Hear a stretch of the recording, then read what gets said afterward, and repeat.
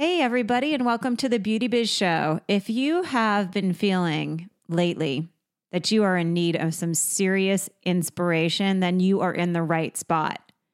Today's interview is different than anything that I've done in the past here on the Beauty Biz Show. I am going to introduce you to my friend, Eric Saperston. He is an award-winning filmmaker. He is an author. He's the author of one of my favorite books. He's going to talk about how this book came about. It's called Live in Wonder, and it's full of quests, quotes, and questions to help you jumpstart your journey in life. And he's also a public speaker. He was a keynote speaker at iSpa just a few years ago. You know, I enjoyed the conversation. It was really deep conversation. He's a very evolved person, and he is on a journey that is so inspirational. And I think that it's going to actually really inspire you to step forward and do something that you feel super passionate about. And wait till the end, because when Eric tells you what success means to him, it very well may shift how you've always felt about becoming successful in a very positive way. So stay tuned. I know you're going to love this show today, and you're going to take a lot away from it.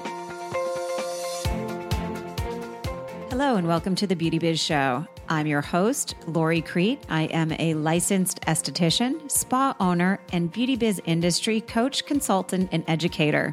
I'm so excited to share my love of all things beauty industry related with you. So I invite you to join me each week as I feature compelling interviews with industry educators and leaders and inspirational success stories from my fellow beauty biz practitioners. Stay tuned for some powerful beauty biz inspiration.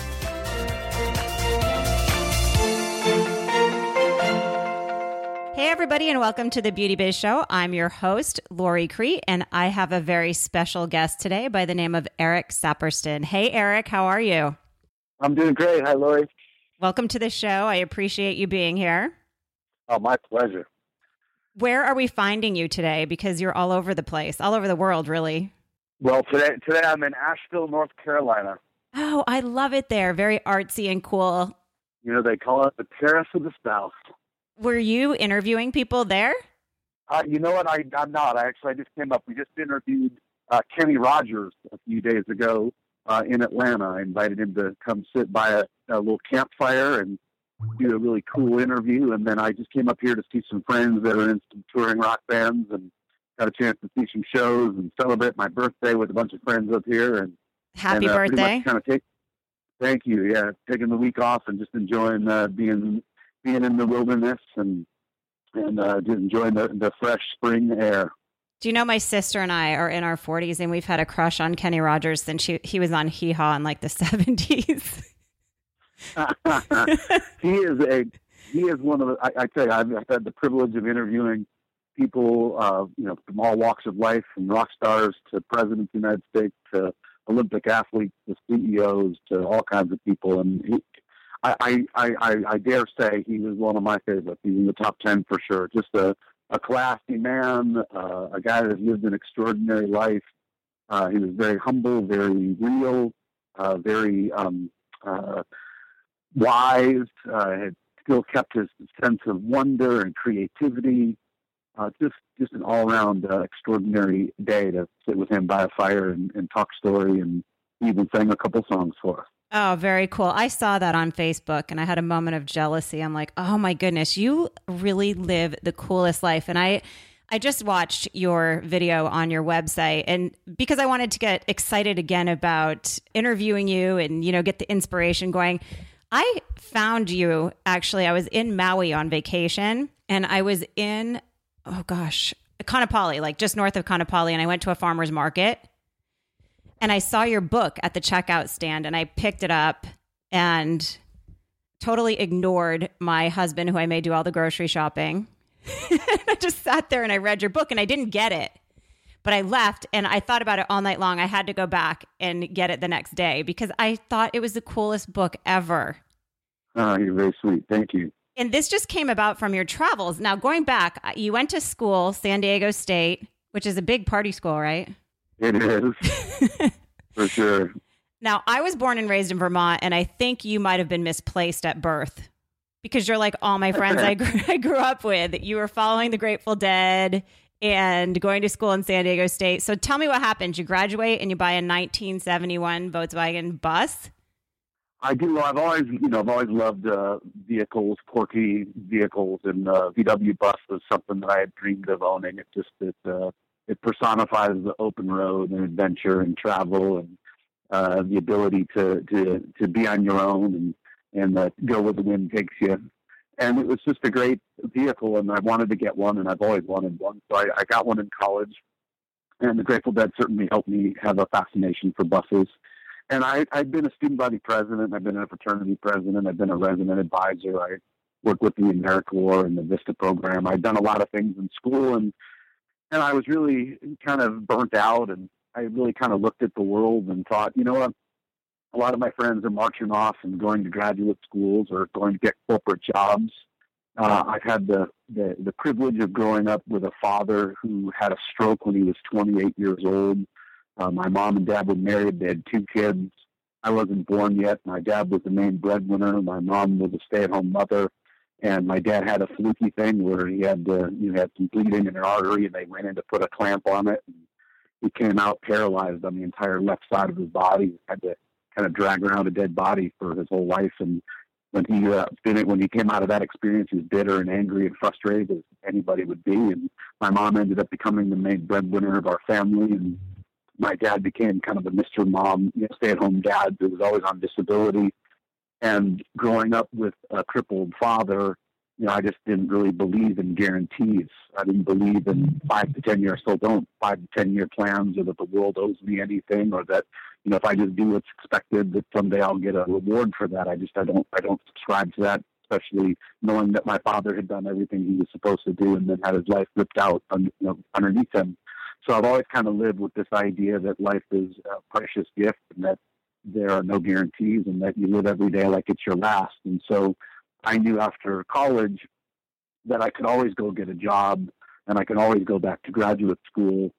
But I had heard from many a wise person to travel while you're young, and I had the courage to do that. And in the face of all the other folks going off and doing what seemed to be the next right step, I bounced and went a different direction. And so I took my Volkswagen bus, and I decided I was going to take a year off and follow the Grateful Dead, and then maybe work a ski season in Aspen. I was an avid snowboarder and skier, and so I thought that'd be kind of fun. And my mentor, who had been following my career and had been a major player in my development, pulled me into his office, and he said, "Look, I think it's great that you're going to take a year off. That's awesome.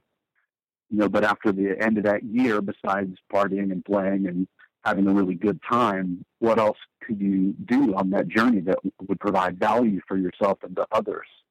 You could still use that time while you're having fun to create something, do something, make something, write something." And he really asked me a really poignant question that literally changed the trajectory of my life. And I'm an avid surfer, and I went surfing, and I was thinking about what he'd asked me to do and what I could do.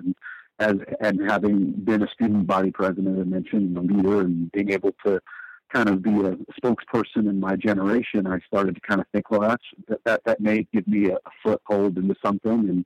And then I looked at our culture, and I realized that there's a lot of people that want to live extraordinary lives.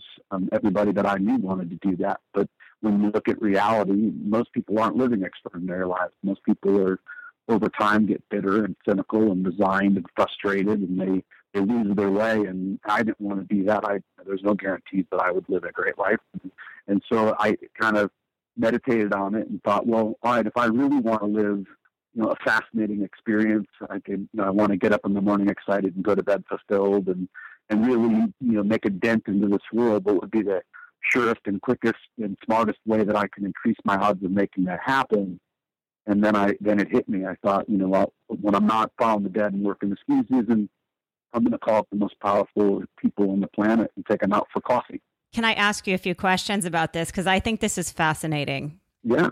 First of all, what did you study in college? Like, did you have any, the real structured education and communication, or anything that would give you marketing? Like, how'd you step forward into this? With what knowledge?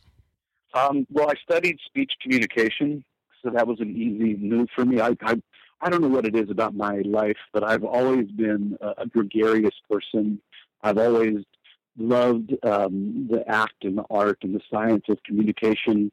I love, if somebody looks different than me, I tend to go ask them, like, who are you? What are you doing? I've just always been a communicator, I guess, and I've always had a passion for that. And then as I was looking at opportunities in college to study, I just thought, wow, the number one thing that causes divorce or organizations to break down and is really the communication is always the thing that gets in the way. And this was early. Communication now has become in vogue, and it's a good discipline to study. But when I was just beginning that journey, departments were new, and people thought, well, this is ridiculous. I mean, you should go get a business degree, or you should study accounting, or you should do something that's more practical. What are you going to do with speech communication? There wasn't really a direct link into studying that and having a career path. But I just figured if I could increase my skills around communication, and knowing that it's one of the biggest challenges that faces humans today, that I would be able to find some way to be of service in the world. Did I know that it would launch me into all the things that I've done now? Not necessarily. I mean, I trusted the process and believed that I would find my way, but it exceeded my expectations for sure. I love where this conversation is going, because a big part of my life right now is devoted to empowering people, women basically, but people in business. And the biggest thing they say to me that's holding them back is, Lori, I don't know what to say to a potential client. And I've always, like you, I used to be a flight attendant, so I learned the ways of the world and how to communicate with people. But I've always had a curiosity about people. And what you said really resonated with me. If they look a little different, I want to know their story. For sure. And my dad has always said, I remember I brought him to Venice Beach, and remember I grew up in Vermont, a small town. And my dad said to me, it amazes me that everybody has two eyes, a nose, and a mouth, and they're so different. Yeah, I think on the surface, I think we're different. And then I think when you dig a little deeper, I think we're a lot more alike than we are different. Yeah, that's true. So, one of the things I'd love to hear from you is, how do you get these powerful people on I have so many questions to ask you. First of all, let's go to, I guess, how do you get these powerful people to meet you for a coffee? Because I saw some of your interviews, and these are, like Vice President of the United States, the Fonz from Happy Days. You had some cool interviews. How do you connect with these people? The way that I connect with people is it's a game, and it's fun. It's a hunt, and I feel like a warrior, on an adventure. And there's a whole lot of really incredible people out there. Some people I just have a desire to meet, and I will just pick up the phone and start calling and just start the process of figuring out who knows that person, how do I get to that person, who's the gatekeeper, how do I enroll that person into saying yes, and it's an ongoing journey. They're not usually very quick. It takes everything from multiple phone calls to several months of being able to eliminate people's doubt, enroll them into a possibility, and share with them why it would be a win for everybody involved. Other times, I'm sitting at a restaurant or a dinner, and I share a little bit about my experience, and somebody next to me graciously says, "Oh my gosh, do you know who this person is?" And it turns out to be an astronaut or a best-selling author, or the director of the FBI. I mean, people tend to open up and share with me really amazing people to meet. Other times it's just there's no rhyme or reason to it, except just that I have a very sincere desire to bridge a gap and open up a dialogue between those that want to learn and those that want to teach. I'm a big fan of wise elders who have lived life to the fullest and have always been intrigued about the lessons they've learned, the struggles they've endured, the challenges that they've had to overcome, and what advice and counsel they would give to others to better prepare themselves for the road ahead. Now, when you have somebody in front of you, what is it that you want to take away from the interview? Because I love what you say on your website. I'd love you to share some of this with our listeners.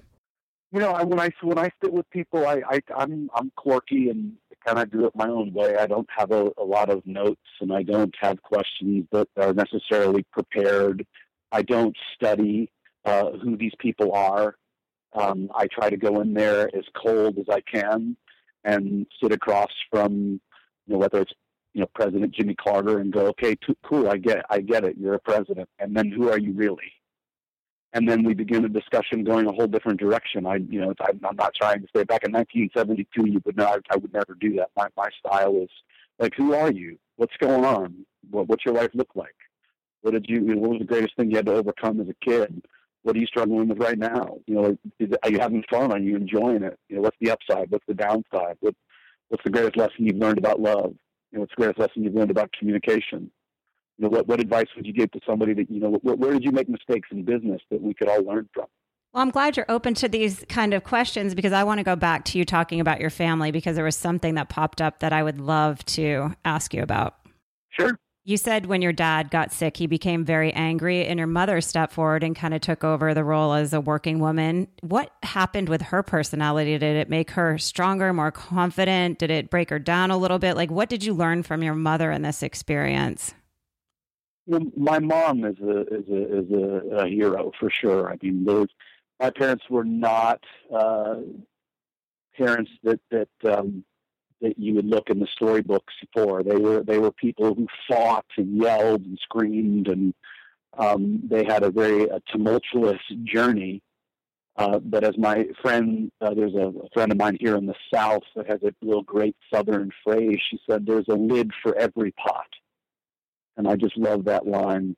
And there is a lid for every pot when it comes to relationships. My parents, as dysfunctional and as wacky and as crazy as it was for them, they actually loved each other. They loved each other right up until my dad passed away. They were married for 46 years. When my dad died, we were going through his things as a family, and I picked up his wallet, and in his wallet was a recent naked picture of my mom, which was, I think it scared me and inspired me at the same time. But, I totally understand that. They loved each other. They really had their own dynamic. I think my mom and my dad are survivors. They're people who really. There's a great line by Eleanor Roosevelt that said, "Do what you can with what you have where you are." And my parents were just very resourceful people. And my mom, for sure, she stepped up. She did what was necessary. My parents were, low middle class family that made money. They made their small money work. We weren't. They lived on the outskirts of really wealthy towns, so the kids could have access to good schools. We wore hand-me-down clothes and went thrift shopping. Our vacations were camping. But they were good people. And they had strong values and a strong work ethic. They believed that anything that you put your mind to it, you can do it. My mom really stepped up. And what'd she do for work? She ended up becoming a nurse. Oh, okay. And worked at a hospital, and then went into home care health. And she's a superstar lady. Very gregarious. Very loves people. Taught me a lot about not being afraid to interact with other folks. She's very playful and very, very strong. I think I get a lot of courage from my mom.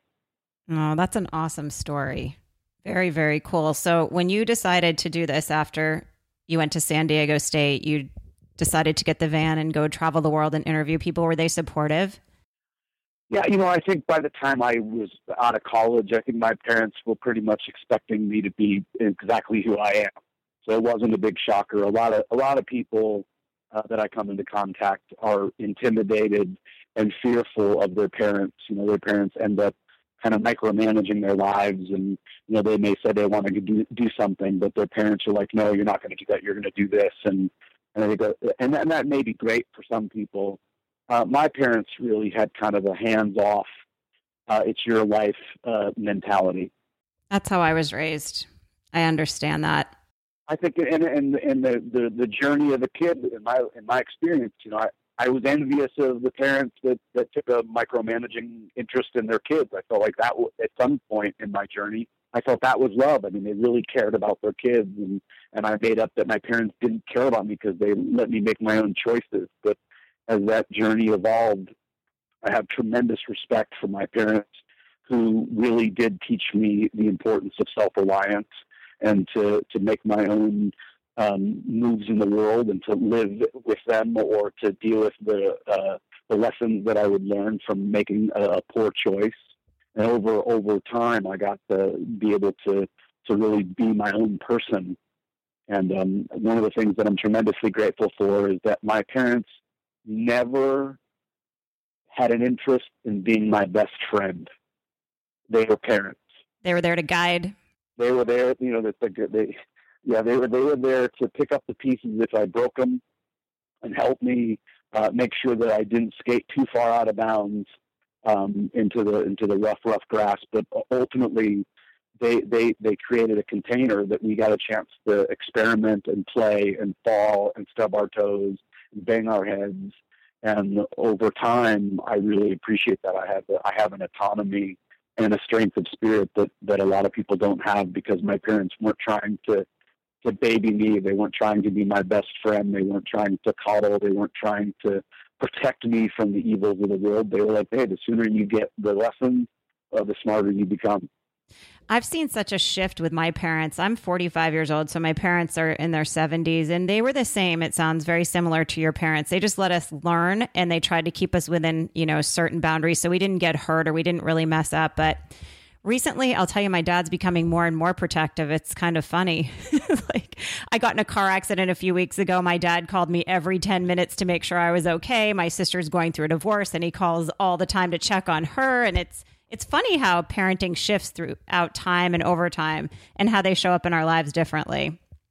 Yeah, everyone's on a journey, that's for sure. Yeah, and it's touching, when you see these shifts, like, oh wow, they're still going to be our parents forever and ever.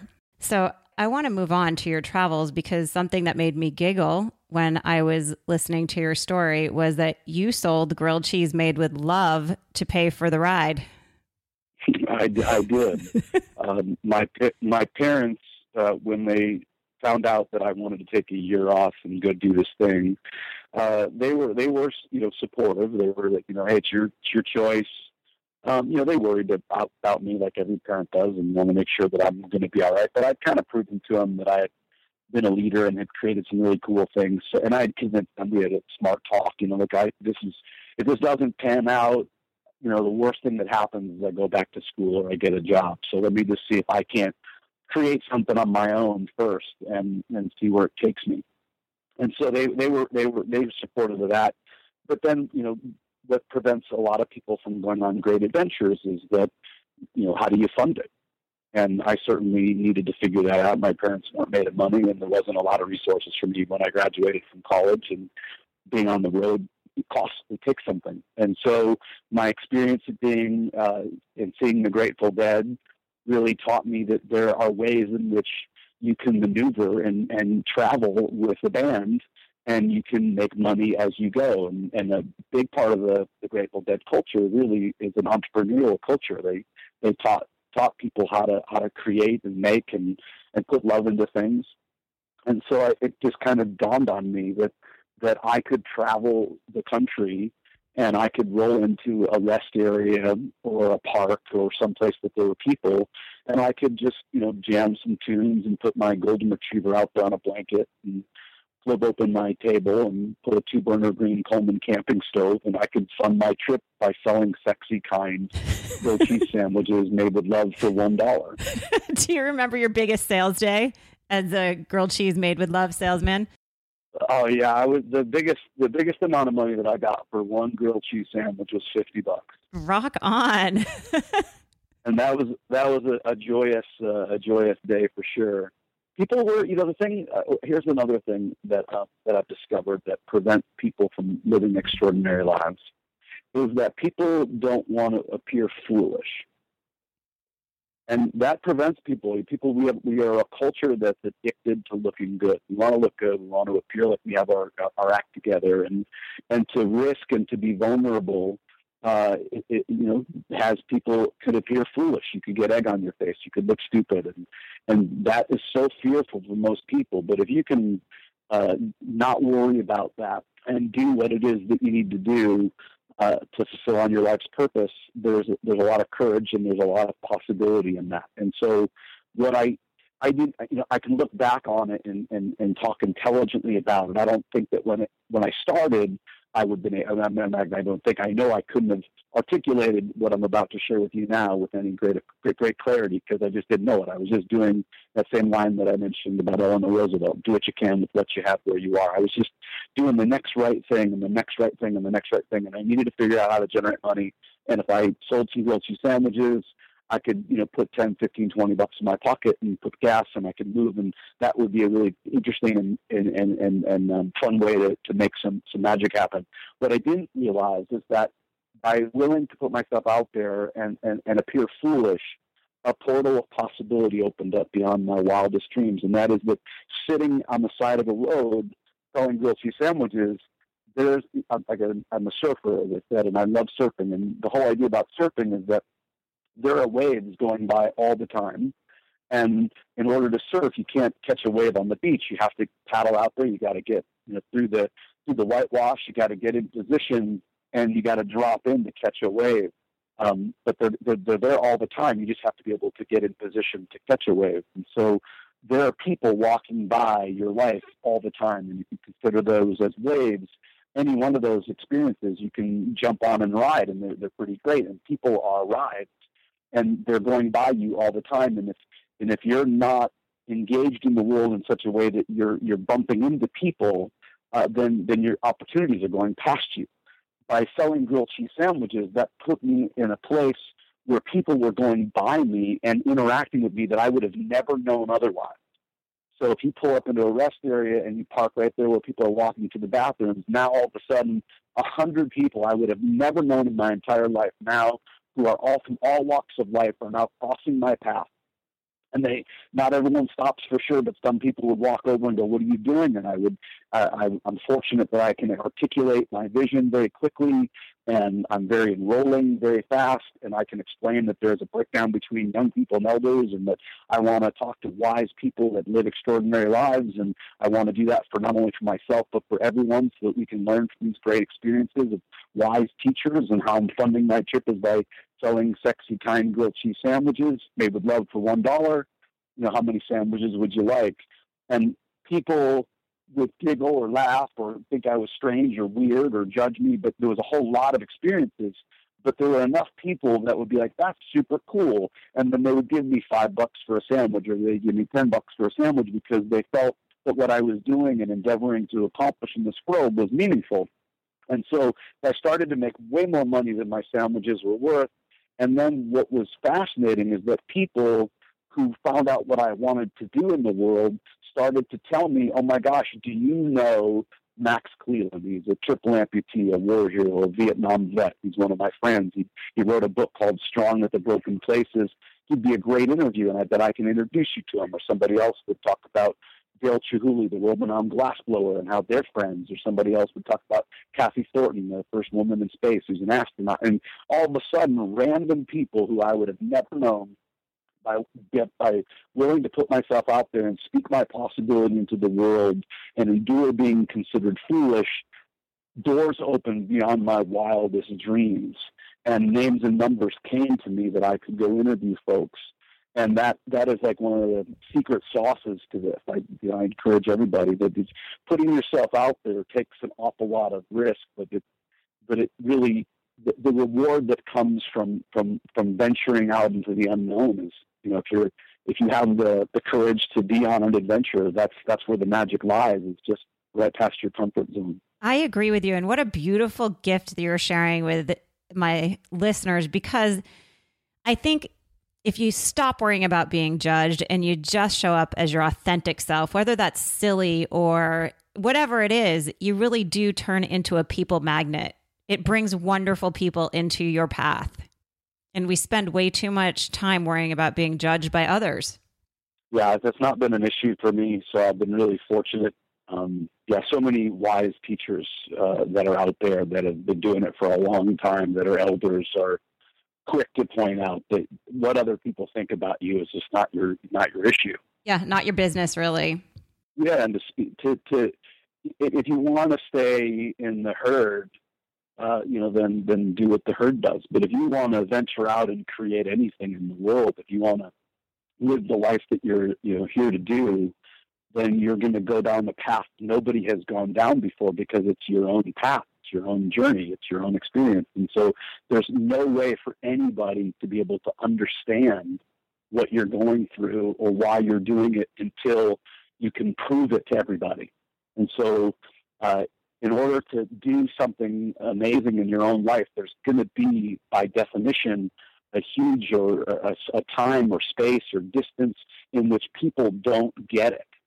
And they're not going to get it. The people that love you the most, your parents, your friends, your wives, your husband, they won't see it because it can't be seen yet. It doesn't get seen until you manifest it and burst it into the world. It's kind of like what Joseph Campbell would say, that you got to bring back the elixir. I love that. You have to go on the hero's journey first. You gotta follow the call to adventure. You gotta cross the threshold. You gotta find a mentor. You gotta slay the dragon. You gotta go into the innermost cave. You gotta go through trials and tribulations. There's such a space that you've got to journey through before you come back with the holy grail or the elixir or the potion or the insight or the new idea that's going to help make the world a better place. So that journey, most people won't go on, because that journey is lonely. That journey is dark. That journey has you go inside and slay something. There is a death that has to happen and a resurrection. Most people don't want that. They want to watch, American Idol. Well, you know what? It's just so people know what you're talking about. It is a movie called Finding Joe, and I have it on my iPad. I watched it last week for the 100th time. So I understood everything you were just saying, and I think everyone should watch that movie. That is a good movie. And then also, I think I want to move into your book. When did this come about? Because it's sitting here in front of me. I gave it away at my live event last year as a bonus gift to people. You were kind enough to sign it. And you practice what you preach. I picked up the phone one day and called you. You answered your phone. You didn't know me. And you sent the books out autographed right away. And I thought, what a cool guy. He really does practice what he preaches. So how did this book come about? It's super cool. It stays on my coffee table 24/7. I'm so honored. I appreciate that. The book has superseded my expectations, and it's an honor that people bestow to me, is that particular book lives on nightstands, it lives on coffee tables, it lives on tour buses, in private planes.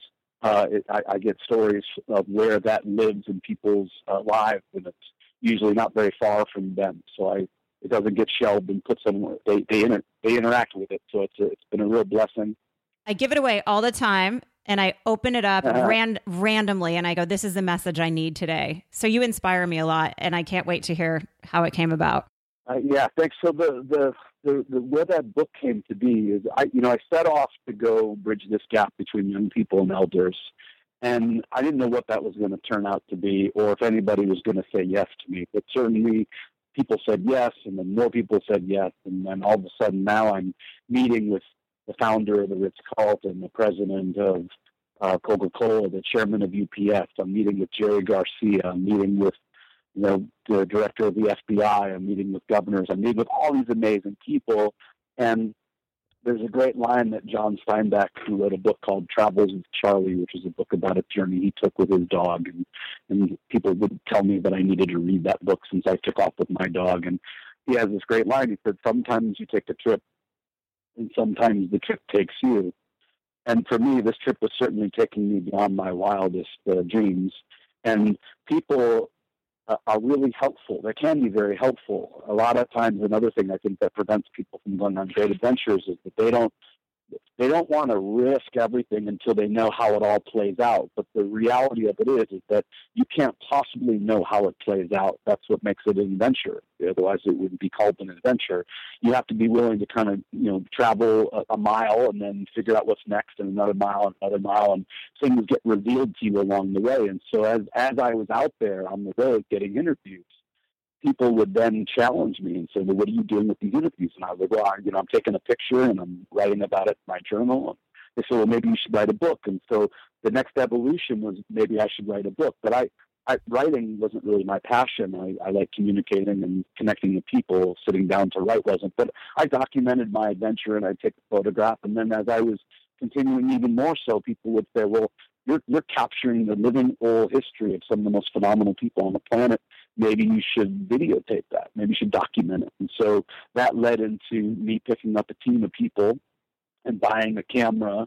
And then we began recording these interviews. And so we shot over 200 of the most extraordinary people, cataloged over 500 interviews, ended up getting a development deal with Walt Disney Studios that helped us create a short film. We took that short film to Sundance and we sold it at Sundance. It became one of the highest ranked short films in the world. That gave us the leverage to raise $500,000. And then we ended up making a feature film, a 90-minute feature film that we world premiered at South by Southwest that ended up winning most memorable film there, their 10-year retrospective, and it was a huge honor, and that led to appearances on the Today Show and New York Times and Wall Street Journal and Fast Company magazine, and our movie really it really impacted a lot of people's lives. It's very much in the same ilk as Finding Joe, but even before that, it was that Finding Joe describes the hero phenomenon. We just lived the hero phenomenon. We just ended up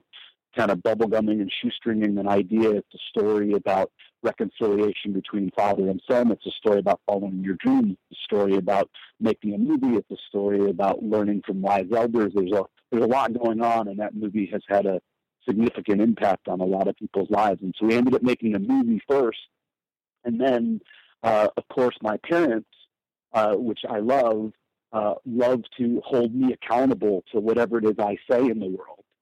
And so I had mentioned early on that I was going to write a book, and then my parents were like, well, you made this award-winning film. That's all great, but you told people you were going to write a book. So they wanted to make sure that I did what I said, and so I ended up taking that and said, well, I'll write a book. And so then I ended up writing the story of my journey from start to finish, and I did it 4 times. It was a grueling experience to write my story and to write all the lessons that I learned and the experiences, and it was a major undertaking, and I had editors that would help and all kinds of stuff. But every time I had finished the book, I just felt like it wasn't really it. I just didn't think my voice was mature enough, and that I was really offering, besides just me explaining what I had done, I didn't think that I was really giving anything back to the village that was really noteworthy. And so I would always poo-poo it, even to the chagrin of my business associates and advisors and whatnot, that I didn't want to put a book out there that didn't have a heart. And so I shelved it. And then the last attempt that I had this epiphany that I wanted to write a book that wasn't about me, and it was about the user. And that I could take advantage of the fact that I learned how to take a journey and to open up doors and to meet wise people. And what happens if I created a book that enabled other people to do the exact same thing? They could have a little bit of story about my background, but the book isn't about me. It's about the person reading it. And then I just had this epiphany, and it was just that I would write this book. I called the book is called Live and Wonder.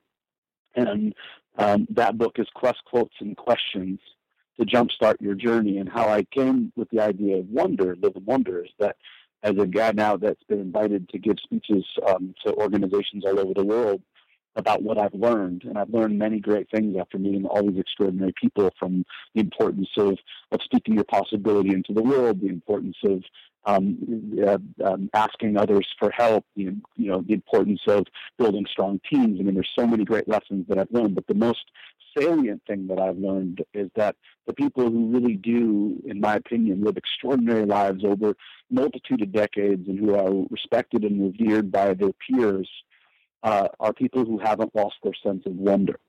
And they've maintained that sense of childlike curiosity, that sense of awe and marvel. They move through the world with a sense of sacredness. They're intrigued. They're curious by nature. They interact and play for a living. They've collapsed work and play.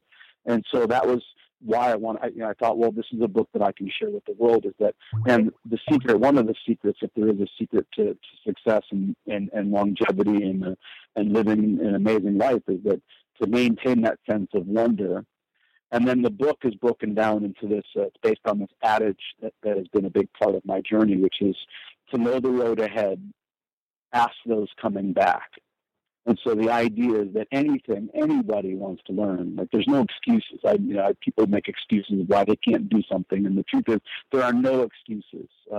Anything that you want to create in this world, the idea is that you go identify people who are doing what it is that you're doing or close to doing what it is that you envision doing, and then have the courage to take that person out for a cup of coffee and find out what they've learned, what values they live by, the mistakes they've made, and then become wiser so that you can increase your odds of success. You don't have to do it alone. And so the book is based on that. The idea is that you find people in your life that are doing what it is that you want to do, have the courage to ask them out for coffee or a bagel or a walk on the beach or whatever. And then the quotes are these things that I have used in my own life to keep my heart open and my mind full of possibility. And then the questions are all the questions that I use during my interviews that could engage people in conversation, and that people use this book now to interview grandparents before they pass so that they can capture the living oral history of their family. So it's a legacy gift to grandchildren that are 5 or 6 now, but when they're 16 and 17, they'll be able to read what grandma and grandpa thought about the important things in life. Organizations use it to have their executives go out and interview people so they can become wiser. Families use it to get to know each other. Couples use it to get to know each other. It's been a real delight to hear all the ways in which people utilize and take advantage of the book. You really are. I mean, you are living a cool life. Your name came up in a conversation just recently with Ella Stimpson from iSpa. You went and you were a keynote speaker there. Yeah, it was. That was amazing. I think it's cool. You're out there just doing what you want to do in the world, and you're intriguing a lot of people and sharing a lot of very cool messages. And I want to ask you, and hopefully I'm not going to throw you off here, but what does success mean to you? Oh, it won't throw me off at all. Success is there's a couple of things about success that I'm real passionate about. One, this was one of the greatest insights that I got on my journey. I had the good fortune of meeting Horst Schulze, who is the founder of the Ritz-Carlton. And the Ritz-Carlton is, when he was, the main guy there, I mean, that was the top customer service hotel in the world, kings, queens, presidents, if anybody stays at the Ritz. And he had created an amazing culture of empowered people who were there to be of service. The mission of the Ritz-Carlton is ladies and gentlemen serving ladies and gentlemen. It's this really classy, and unlike organizations today where you talk to somebody and they're like, I just work here, I have no power, I can't do anything, and they're always trying to pass the buck. In his organization, anybody on the floor could solve a problem for people, and it was just really about taking care of each other, and that's why they became super successful. And I had the opportunity to sit with him, and I asked him, as a man who had interacted with some of the top people in the world, what his definition of success was. And what he told me changed my life forever. And what he said, Eric, you probably think that success is something in the future. That if you're now in this bus, you're traveling around the country, you just got out of college, you're meeting all these extraordinary people, and if you keep doing that, then someday you may write a book, or it may become a movie or something out there in the future.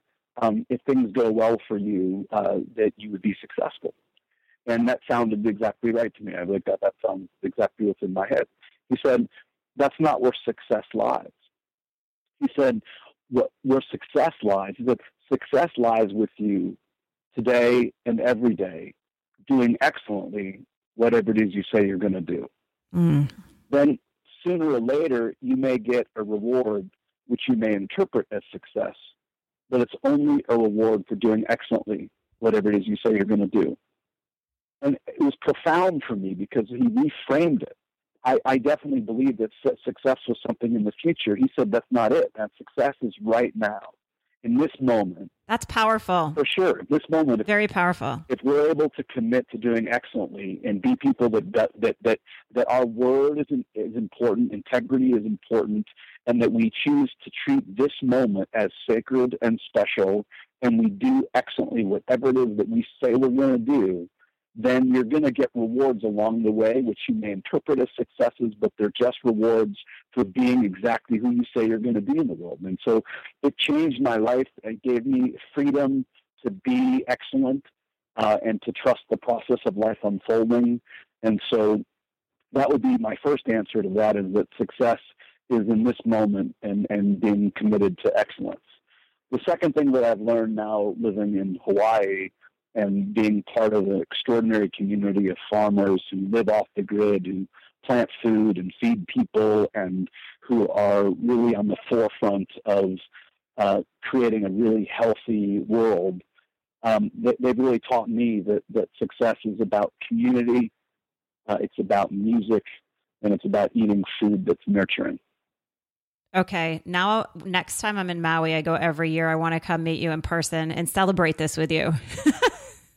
For sure. It's it's a very wondrous place. And I hang out with some of the smartest people that really are, they're amazing. They plant food. They know how to harness energy. They know how to build structures. They know how to live off the land. And it's a very simple life, but it's very complex. They're very smart people who have built an extraordinary community that's centered in love and communication and food and live music. And just it's very indigenous. It's very, very simple, yet it has changed my life. I mean, the TV and noise and news and all the stuff that's distracting that keeps us from being in our heart. It's easy to get caught up in it, but it's in my life now that is the most soothing place that I've found, and that's success to me now.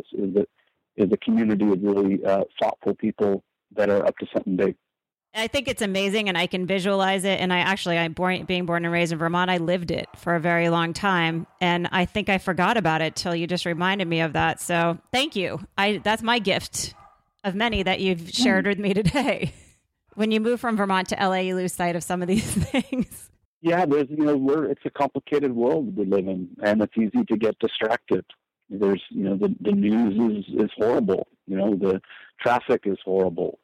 People are, it's easy to get caught up in all that and then start to make that our reality. And you get to choose any life that you want.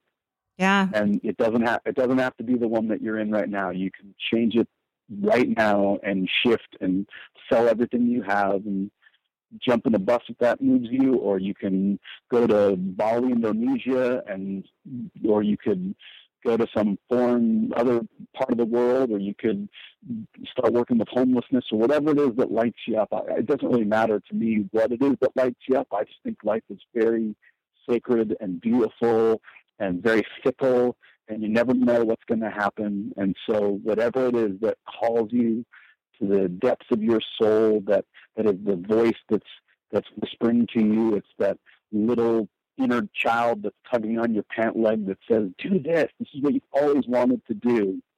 Don't worry about if it makes you money or not.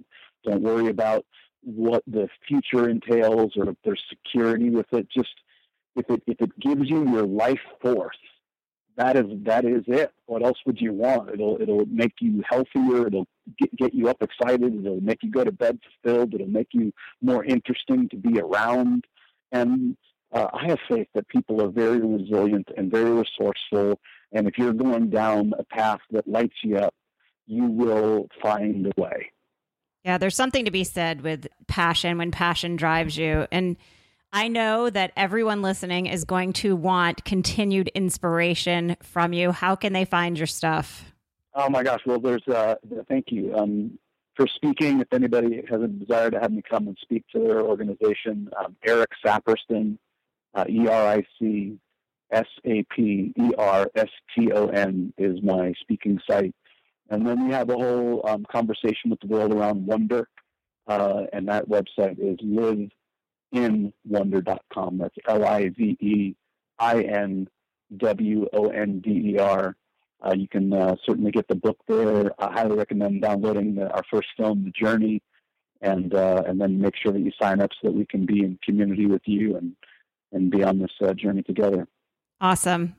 Thank you so much for your time. I know you're on the road and you're busy running around, but really when I'm in Hawaii this fall, I'm going to look you up and see if you're around. I'd love to take you out for a cup of coffee. You know what? I would look forward to it very much. And Lori, I just appreciate what you're up to in the world. And I'm just really honored to know you and glad that we get to travel this wonderful path together. And thank you for including me in your program today. Thank you, Eric. I appreciate it. Safe travels too. And I look forward to connecting with you soon. You got it. All the best to you. You too. Thanks, Eric. Bye-bye.